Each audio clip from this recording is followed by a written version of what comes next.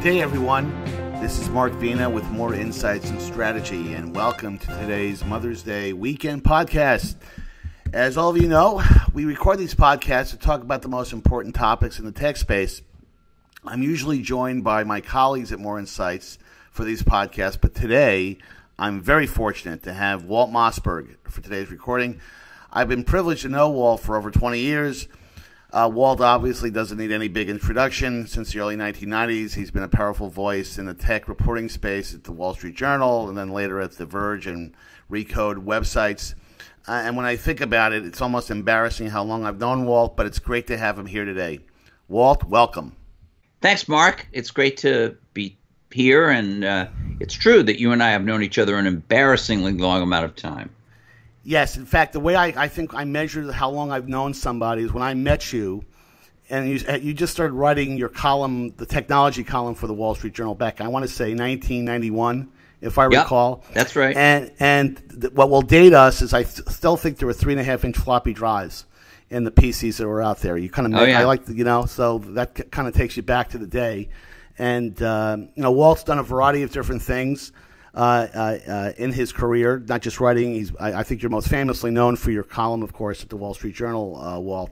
But you've also done some really incredible stuff. I know that you, when you were working with Kara, you were obviously you founded All Things D, if I recall, and you did some very memorable. Kara Swisher, yeah. And you did some very memorable stuff. What I love, and I had a chance to go to several of them, so I feel like I was there for history. But you did a number of memorable code conferences with some very famous people, and that must have been a very exciting thing to do because you got a chance to witness a lot of these technology events, frankly, taking place before you. Yeah, no, I've been very lucky and have had a great career, and I retired about 8 months ago, and still busy, but it was a long run and a great run, and so writing, TV, podcasts, and of course those conferences where really all the important figures in the last 25 years of technology as well as media appeared on our stage, and we would interview them and have conversations with them. So that was terrific. And this is probably a tough question. This is probably like asking Johnny Carson, who was the best guest you ever had on his program. But if there was one particular interview that you did during the conferences, is there anyone that's kind of sticks out in your mind? Well, our guests were typically CEOs, although we did have some people like presidential candidates and artists sometimes. But you can have a great CEO who's not particularly good at doing a public interview, right? And you can have a person who's great at doing a public interview and is not a great CEO. I think in general, the two people who were great, hugely influential CEOs and also good on stage were Bill Gates and Steve Jobs, who did multiple interviews individually. But if you're going to ask me for my favorite or the thing I think was the most significant in history making, it was the year it was in 2007 when we got the two of them together on the 30th anniversary of the first mass market PC. The Apple II and the Commodore PET and that. And there was a Radio Shack that came out in 1977, of which I think the Apple II lasted the longest and probably had the biggest impact. But, we got them together in 2007, and it was the first time they'd been on stage together to be interviewed. And I think they were terrific. And, that interview is still, it's available. Well, it's pirated, available all over YouTube, but it's also available for download in audio or video format on iTunes. We put it up there free for people, and you just have to look, for some reason you have to look in the podcast section, but there it is. So yeah, that was probably my favorite. But I have a lot of favorites, actually. I mean, there were a lot of fun ones and smart ones and just generally interesting. Yep. And I will make the comparison to like having when Frank Sinatra had Dean Martin and Jerry Lewis kind of bury the hatchet. I remember that. Yeah, remember that. I'm old enough to remember that. Yeah. But anyway, one of the things I do want to talk about a little bit in detail is that, and I know it's a project that's very, very close to your heart.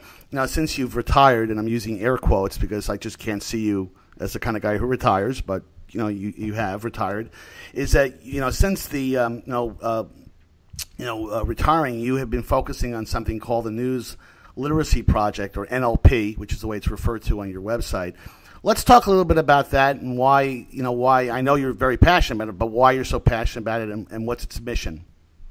Okay, so NLP, News Literacy Project, is a non-partisan, very important, and nonprofit organization here in D.C., based in D.C., but we have staff in other cities, Chicago, New York, elsewhere, and it's not a huge organization, but it's growing very fast. And its mission, it's a 10-year-old organization. It did not start in reaction to Trump or the fake news scandals of the last 18 months or whatever. And it's dedicated to teaching kids in middle school and high school what we like to say is how to know what to believe. And by that, we don't mean you should believe only conservative things or only liberal things or only things by this journalist or this TV network or this newspaper, but how to actually do critical thinking, how to evaluate whether a story you're seeing is true or fake. That's one of the goals of this, but it goes beyond that. It's how to evaluate, is this a biased story? Is it not? How to evaluate, and regardless of the bias, it doesn't matter to us, or how to evaluate. This sounds like you shouldn't have to teach it, but you do have to teach it because people don't get the difference. Even adults, you have to say, how can you tell the difference between a straight story, an opinion column, which is where the person has been given license to have an opinion, beyond just reporting the facts, and satire, where obviously something like The Onion, where obviously they're just making stuff up to be funny. And those are just some of the things we teach. We also teach the importance of a free press. What do journalists do? Why is it in the Constitution? And this is all delivered in a digital curriculum that any school system in the country, any individual school, like a principal, can decide to use it in their school, or any individual teacher can use it, or librarian, or person that runs an after-school program. Any of them can use it. There's a free version. There's a more individualized, tailored version that costs a very small amount per student. And although it's free now, but it will in the next school year cost a small amount per student. And we've been growing fast with it. It's in all 50 states. It's in 91 foreign countries. And people can just go to check. The name of it is Checkology. And it's a turnkey thing. I mean, it's not a bunch of paper materials that the teacher has to worry about. They can just, either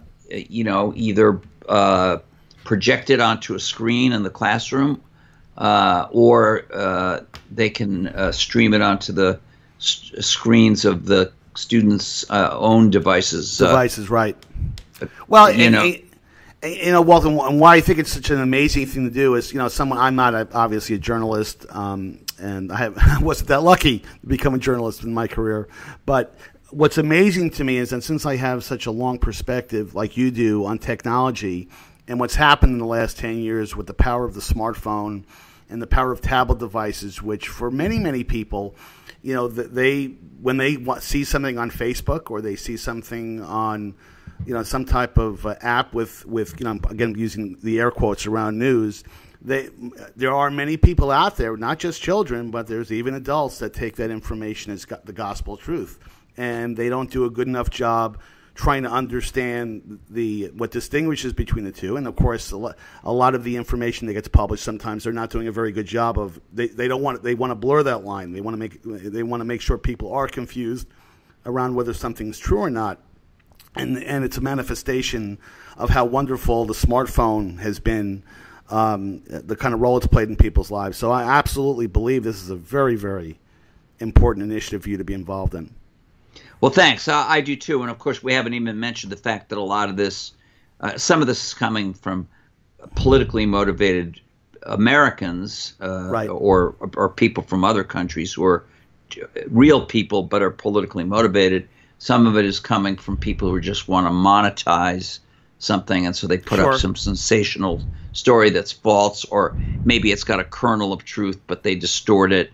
But we haven't even mentioned, of course, that the Russians did this in vast quantities during the campaign and still are doing it, and the North Koreans do it. And there was a very famous story where BuzzFeed, I believe it was, discovered there was a village in Macedonia where these teenagers were making up fake news, very carefully constructed to look like it came from a genuine newspaper that didn't exist. I think it was called the Denver Guardian. There is no newspaper and never has been called the Denver Guardian. And they even built a website for it. It only had a home page. It had nothing else, but it looked like a newspaper. And their main goal actually wasn't political. It was money.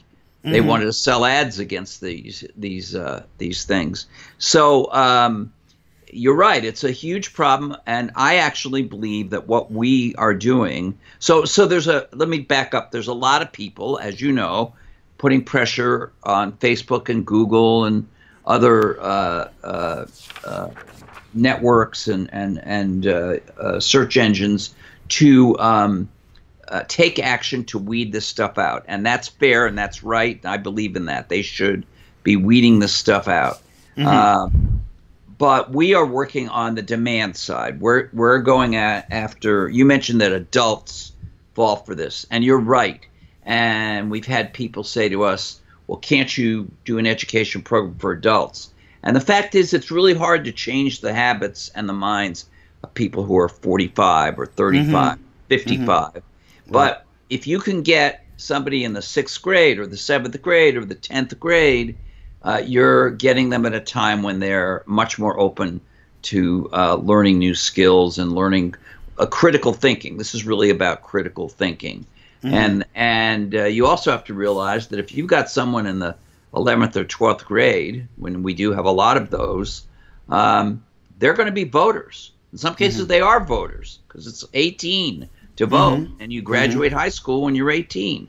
So we are directly educating actual, very, very soon to be voters in how to know what to believe. And they can then make their own conclusion that based on the facts they've read, because now they're equipped to know that they're reading something real, that the solution put forward by the Republicans is the right solution, or the solution put forward by the Democrats is the right solution, or neither of them is the right solution, and they're going to vote for an independent or run themselves, whatever it is, and they can judge how they feel about things in the world, but based on actual facts. We're not doing the judging for them. And so I am passionate about it, as you can tell. I'm glad to hear that you're passionate about it. And I am helping, I'm on the executive committee of the board of this organization, and we are, we're doing, we have other kinds of programs. We have what we call news lit camps, news lit, short for news literacy. And what it is we get a news organization and a school system in a city to get together and spend a day together.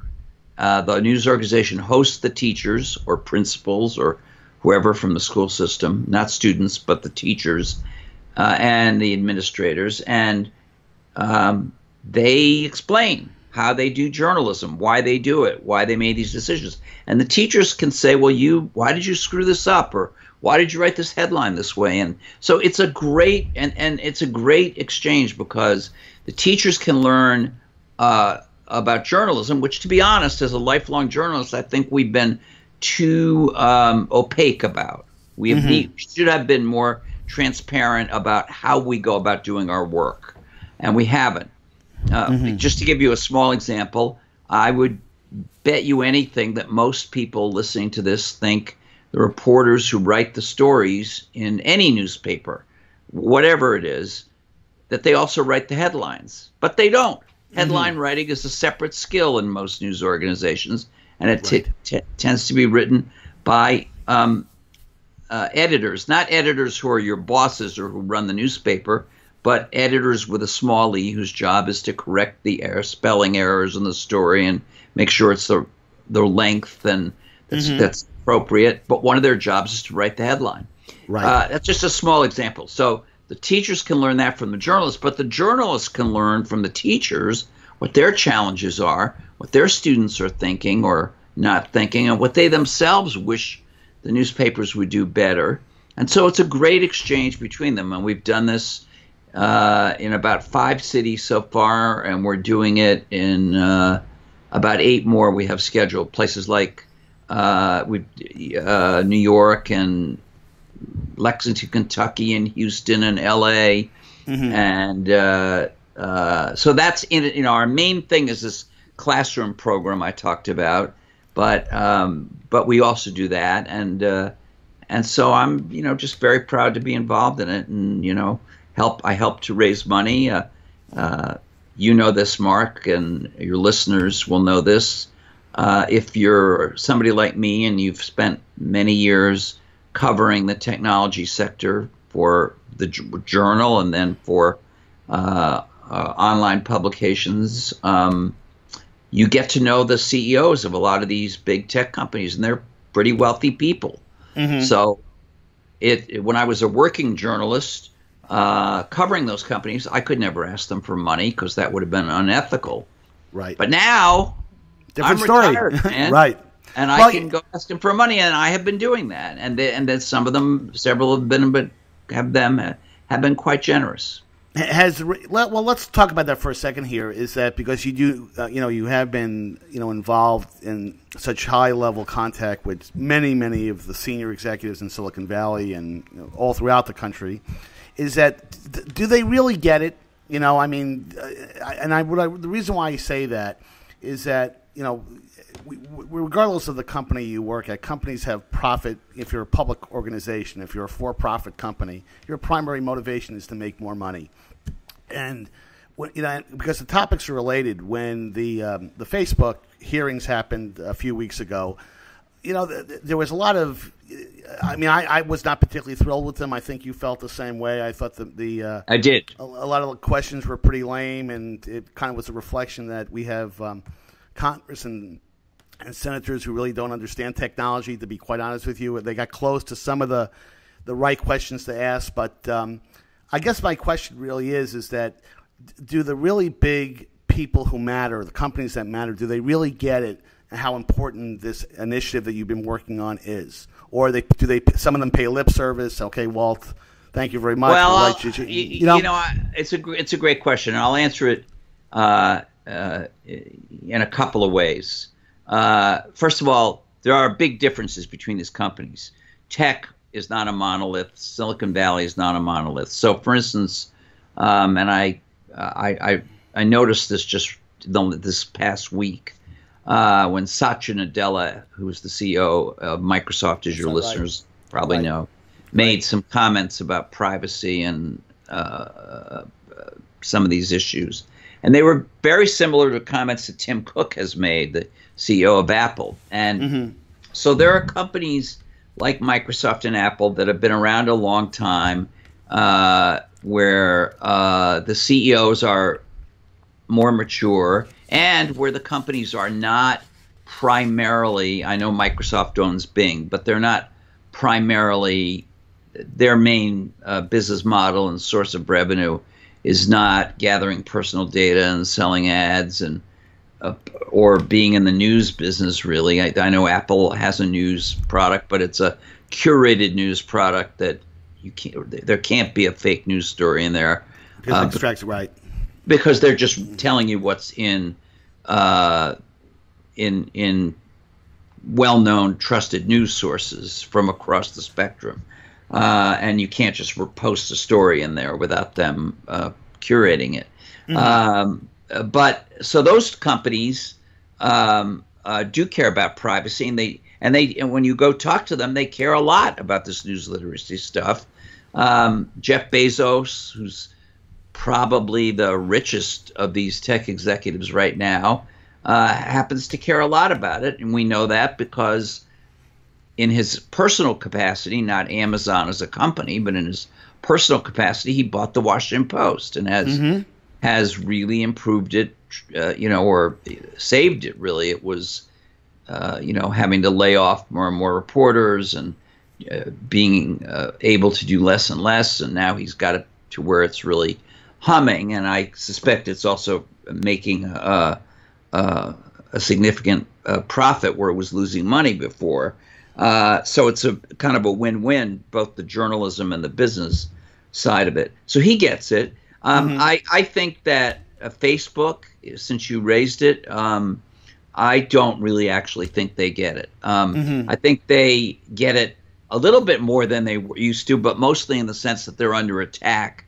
And they have to do stuff to try to, satisfy the European regulators, satisfy the criticism in the United States. And so they are working to do better. But it's inherent in their whole business model is when you're talking about the quality or the context in which news is presented there, it's in their business model, if they weren't under this pressure, to not give a damn about what was being published on their platform. And in terms of privacy, they don't care about privacy at all, actually, no matter how much he goes before Congress and says, we care about it and we have all these privacy controls. I know that you, Mark, and probably a lot of the listeners here have gone to their privacy controls, and they're almost impossible to figure out. And even if you do figure them out and spend a lot of time, and I have done so with my own account, tried to lock down a lot of things. There's vast amount of information they know about you that aren't even covered by those privacy controls. That's exactly right. That's exactly right. I don't think so. I just think you have to distinguish between the companies and the way. When I said I had two things, one thing is the companies are different, and the second thing is even the companies that are the kind of the biggest part of the problem are only moving at all if we keep the pressure on them. So we need to keep the pressure on them about fake news and about biased news and about distorted news and all of that, and about things like privacy and security, and see that, and make them see that it actually is in their business interest, because people are going to their business is going to suffer unless they fix this. Right. Which I think is a stage we've begun to be at with Facebook and with Google, as a matter of fact.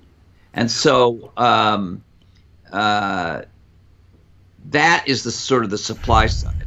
The demand side is what we're working on, trying to get these people, when they're kids, when they can be trained to think critically, which, by the way, if they learn it in terms of news literacy, they'll be able to think critically about other things in their life too, which is very good, I think, for people. Well, and you know what I think is really scary too, and I'm sure you'd agree with this, is that there, when you're talking about this whole fake news situation, most of that information is text-based. There might be some images, but the situations that you cited where someone is trying to publish information, it's pretty simple to publish fake web pages that look authentic. And what occurs to me is that, and I'm pretty sure that you saw this, is that the director Jordan Peele, the director who did Get Out. Oh, I did see it. Yeah, great movie. He did an absolutely scary AIS-based fake video of Barack Obama doing a PSA that, I kid you not, and I think you saw that. I think he was using a couple of publicly available tools. I think he was using Adobe After Effects, and I think there's an AI app out there. I don't know if it's available to everyone, called Faked App. and it created this extremely realistic, minute and a half video, not an animation, but a video of him saying some obviously crazy stuff.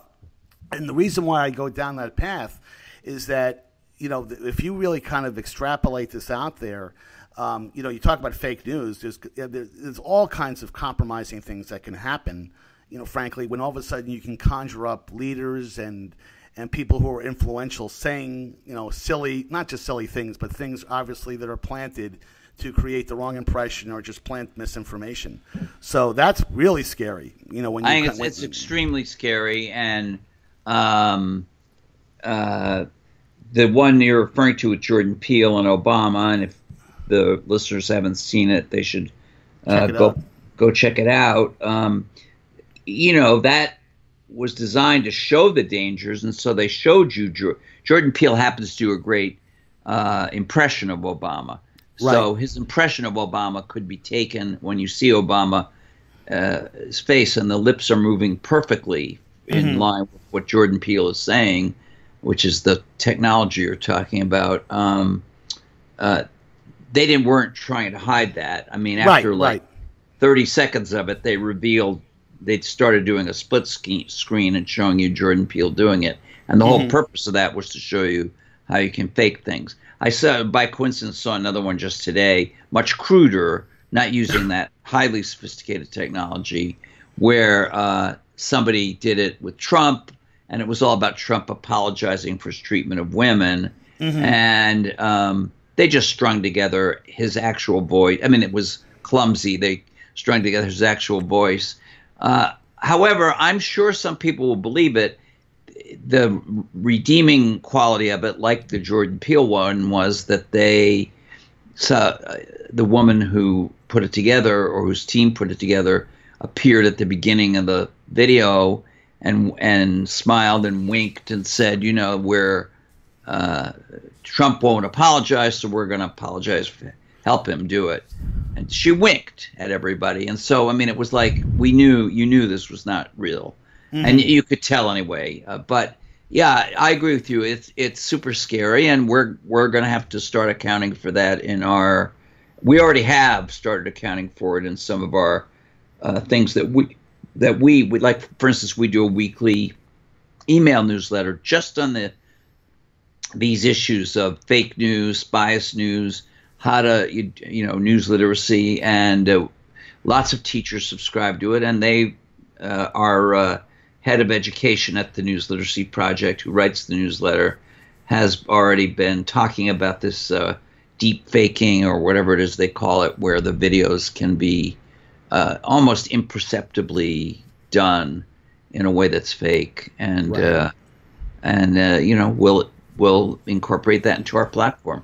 We're also translating some of our platform into Spanish, and we're also doing a new lesson for international markets. So great. Well, is there a specific website that folks can go to learn more, or should we just point people to the NLP website, or is there? Well, NLP or newslit.org is the organization's website. But to look at this tool, this platform that is like a turnkey thing that any teacher can use, just go to Checkology, Checkology, Checkology.org. That's the name of the classroom program, and you'll see a little sample of it there, and you'll learn more about it. Oh, that's great. That's great. Well, I wish you much success, because, and I don't think this is an overstatement, I think American democracy, depends on you and other folks being successful in this area, because the implications are scary if all this stuff goes on unchecked. But before I let you go, I do have to ask you a couple of questions about putting your technology hat back on. Anything interesting over the last year that you think is kind of compelling, deserves people's attention? I know that's a fairly wide, open-ended question, but what kind of the things that's on your radar screen beyond the? Well, first of all, I never have taken my technology hat off. I'm just not writing columns and doing my podcast, CNBC, and all that stuff I used to do every week. So I follow things pretty closely still. I think, yeah, I mean, you know, less than a year ago, I wrote my last column, or roughly a year ago, I wrote my last column. And in that column, I said, you know, we're in a very interesting, unusual period where the exciting, blockbuster, game-changing consumer products are not hitting the actual market in the kind of cadence and quantity that they did during the 90s and the 2000s. So, for instance, you know, even just think about one company. You had the iMac. We just had the 20th anniversary of the iMac being introduced, right? Which was, you know, the first computer built from the ground up from the internet, and the first computer built with design in mind and super simple setup and all those things.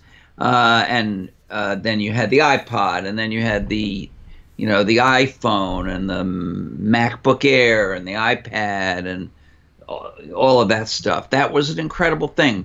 We're not in that kind of a period right now, not only with Apple, but with any of these companies. I mean, another good example is you and I both remember that when Windows 95 went on sale, and it was boxed software in those days. There were lines overnight at the store. Yeah, the stores were open at midnight. Right. And of course, everybody remembers the lines for the iPhone at all over the country and all over the world. So that kind of here's a new product and it's so exciting that everyone can't wait to try it or get their hands on it. That's not where we are. Having said that.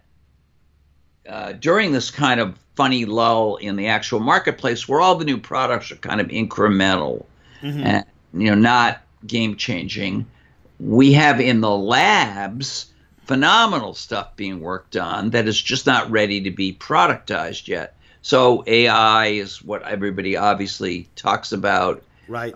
Virtual assistants. Sure, we have Alexa and we have Siri and we have Cortana and we have a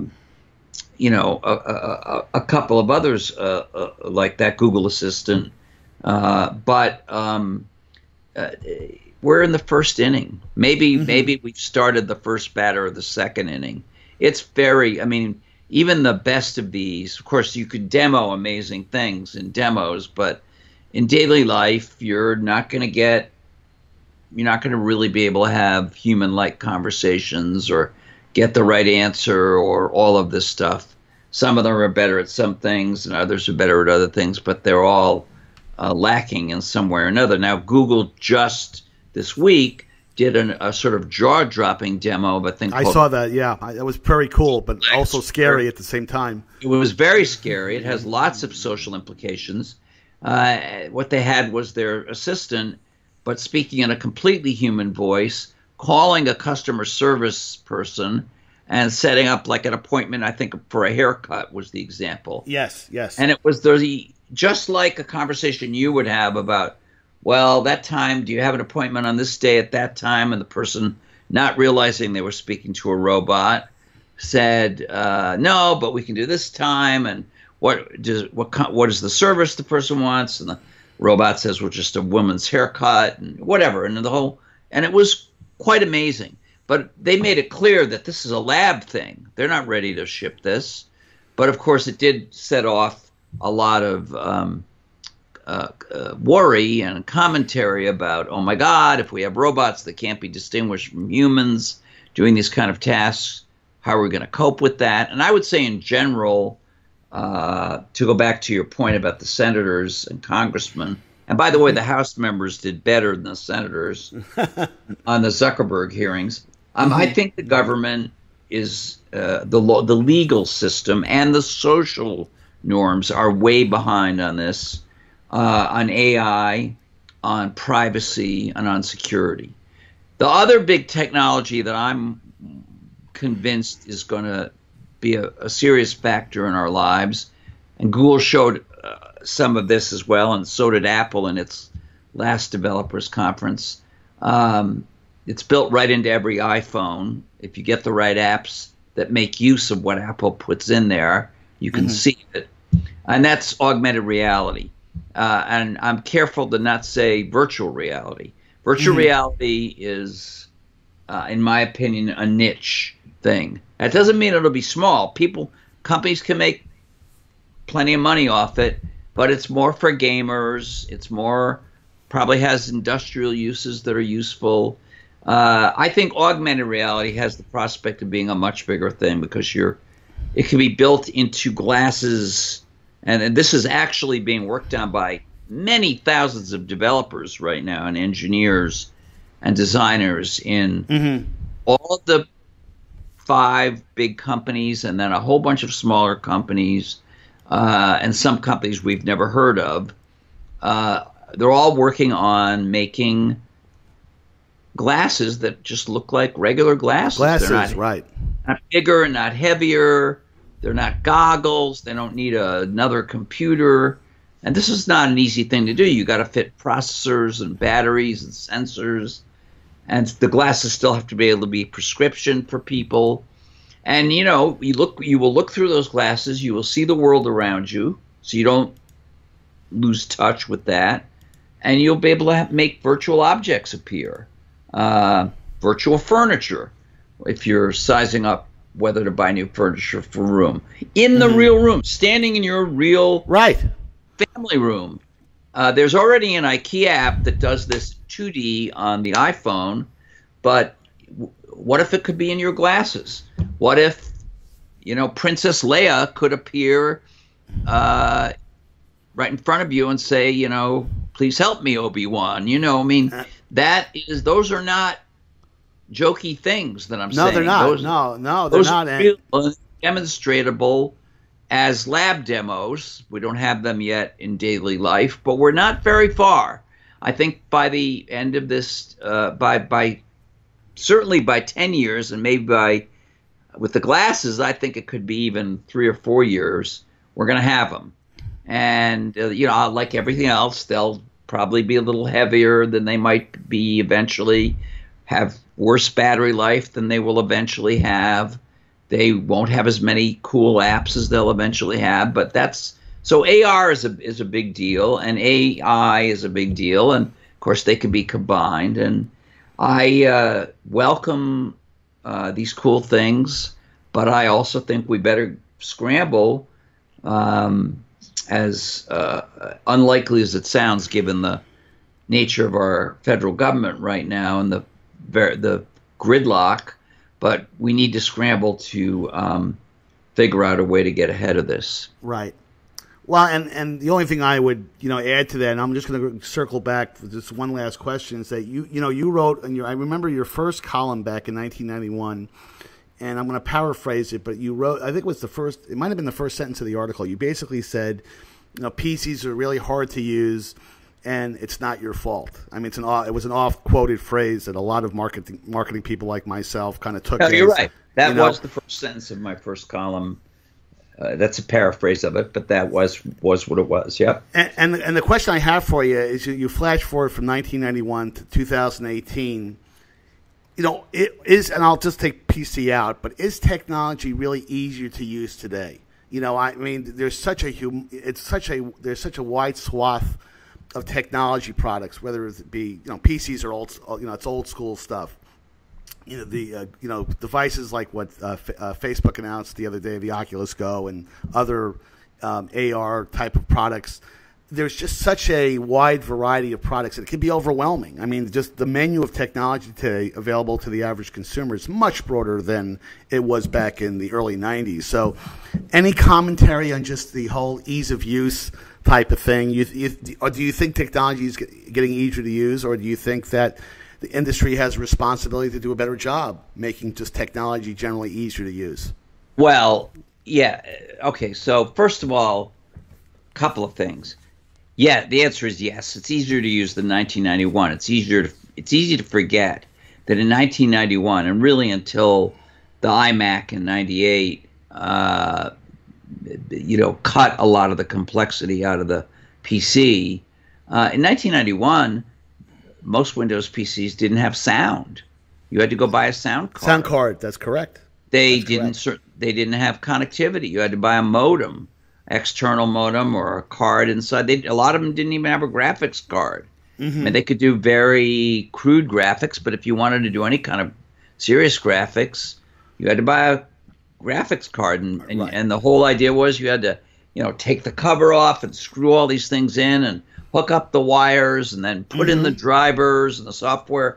You forget those days, and with the you take printers, which a lot of people don't even use today, but to set up a printer was a hell of an exercise for a long while. And now the operating systems, using the ability to download on the fly from the cloud, are able to Do a lot of the heavy lifting and recognize yeah, what right. printer you've just plugged in, and just there's no printer CD, driver CD. It just gets done. So it's easier. The second thing is the PC is the smartphone today. That is the PC. I mean, I understand we use that word PC either to mean all personal computers, including Macs, or just to mean Windows personal computers. It's a legacy term, and we still use it. But the personal computer that people use to do 90% of everything is the smartphone, or in some cases, the iPad. And by the way, I say iPad and not tablet because there isn't any other tablet that matters, has any significant number of tablet apps or anything else. So, or sells any significant number of units. So, the smartphone is the PC. That is your personal computer. And depending on whether you think those things are hard or easy to use, that's the answer to your question. I think they can be better. I think they have gotten more complicated in terms of the settings and all that. But I still think you can hand an iPhone or an Android phone to a 3-year-old, not exaggerating, and they can figure out, some basic things to do with it without any help. And I agree with that. You could never have done that with either a PC or a Mac in 1991. You couldn't. And where I was going really with that question was that it's not so much how today's products are easy or not easy to use. I mean, generally speaking, something that you buy that's in consumer electronics today is a lot easier to use than it was, 10 or 15 or 20 years ago. Where I was kind of getting to was the sheer volume of different types of products, and especially products that work together, that work together in the smart home or the connected home or home security. Well, a lot of them don't play well together, and that's you're very the confusing. expert on this, but I think IoT, smart home, whatever you want to call it, is a hot mess. It's completely screwed up. It's never going to reach its potential on the path it's on now, and it's just not. It's not an important thing. Right. I mean, it's an important thing in theory. It's an important thing if you think down the road and you imagine that a number of changes occur which make it all work together. But it's right now it's a hot mess. If you're talking about, but the other thing to bear in mind is when you buy an Android phone, when you buy particularly in Apple, when you buy an iPhone, you're buying into an ecosystem. Right. So if you have an iPhone and you have no other Apple product, that iPhone is a very capable thing, and it will, you might love it and it'll do great things for you, but you're missing a lot, because if you have iCloud photo sharing, and you have Apple Music, and you have a Mac, and you have an Apple Watch, they all work together. Right. You get a text, the text comes in on all of them. You get a phone call, sure you've experienced this, get a phone call on your iPhone, unless you have set it up to not do this. It'll ring on your iPad or your phone or your Mac. Right. Or your iPad will ring. So if my iPhone is in some other part of the house, and I'm sitting somewhere reading some like a book or listening to a podcast or doing something on an iPad, watching a video, and a call comes in, I can answer it. It's a speakerphone call, or if you have AirPods or wired buds or headphones on, you can talk through that. And so you're buying into the Apple ecosystem, and similarly, Google has an ecosystem. You have an Android phone, you have Gmail, you have Google Docs. If you have a Chromebook, they can all work together. In fact, Google is actually hardware agnostic in a way. You can have Apple stuff and use all the Google systems. So you can have an Apple phone, an Android phone, but your PC is a Mac. Or you have an iPad instead of an Android tablet. If you have Google Docs on both of those and Google Photos, they'll all together. So you're buying into the ecosystems now more than anything else. Here's the perfect example. So I have a granddaughter. She's 3.5 years old. And my son and daughter-in-law do not want to put pictures of her on Facebook or public forums. There's a lot of, some people do it, and I'm not criticizing them, but there's good arguments why you wouldn't do it. But so she has, my daughter-in-law has one of these protected Instagram accounts where, in order to follow the account, you have to get permission and all that. So she can somewhat control who can see it. She puts the occasional picture, once a month, once every 6 weeks. But every single day, I get a picture, and my wife, we get a picture and a video, and the other set of grandparents and the uncles and aunts all get a picture, video of the granddaughter doing something interesting or cute or whatever. How do we get that? We get that through an encrypted, highly private system called iCloud Photo Sharing. I mentioned it a minute ago. It's part of the Apple ecosystem. Right. Google Photos does something similar if you're in that ecosystem. And so it's a social network. You can leave likes, you can leave comments, but it's private and it's encrypted. And so the child's identity and activities and location are all completely protected. And it's what you're buying into. Yeah, and what I'll just close on, because we're way over time, and Walt, I do appreciate your time, is that there's one very practical reason why I myself have kind of bought into the Apple ecosystem, and it's not so much that I'm obsessed with Apple, is that and I'm sure you're like this, people in the technology space tend to be the IT person for their entire family, regardless of where they are. And I cringe at the idea that if my family, especially on the East Coast, had Android devices with 12 different flavors of Android out there and every manufacturer doing their own little tweak, I would never be able to support them. In fact, I was on a call with my mom again to actually configure something, and it only took 3 minutes to do that because she has FaceTime, and we were able to rectify what her problem was. But I mean, part of the big issue that Apple has a huge advantage is that if you do buy into the ecosystem, that experience, regardless of the class of device you have, stays the same, unless you have a really old device and the operating system can't be upgraded. But I think that's an important point as well. But anyway, Walt, listen, thank you very much for your time. I really appreciated this. I hope we'll do it again. I didn't ask you any questions about how the Red Sox are doing over the last couple of days. I hope that's okay. I hope you raise your granddaughter to be a Yankee fan, and I'll follow up with you about that. She's already a Red Sox fan. Even before she could read, if she saw a Red Sox, she lives in Boston. If she saw a Red Sox shirt, she would point at it and say Red Sox. Oh, that's scary. That is so scary. I wouldn't even go into that in depth. But again, thank you very much, Walt. Everyone, thank you for having me, Mark. Oh, I was excited to have you on. And again, everyone, please follow More Insights and Strategy on our social media channels, the usual suspects, Facebook, LinkedIn, and Twitter. And until next week, everybody have a safe and great Mother's Day. Thanks very much.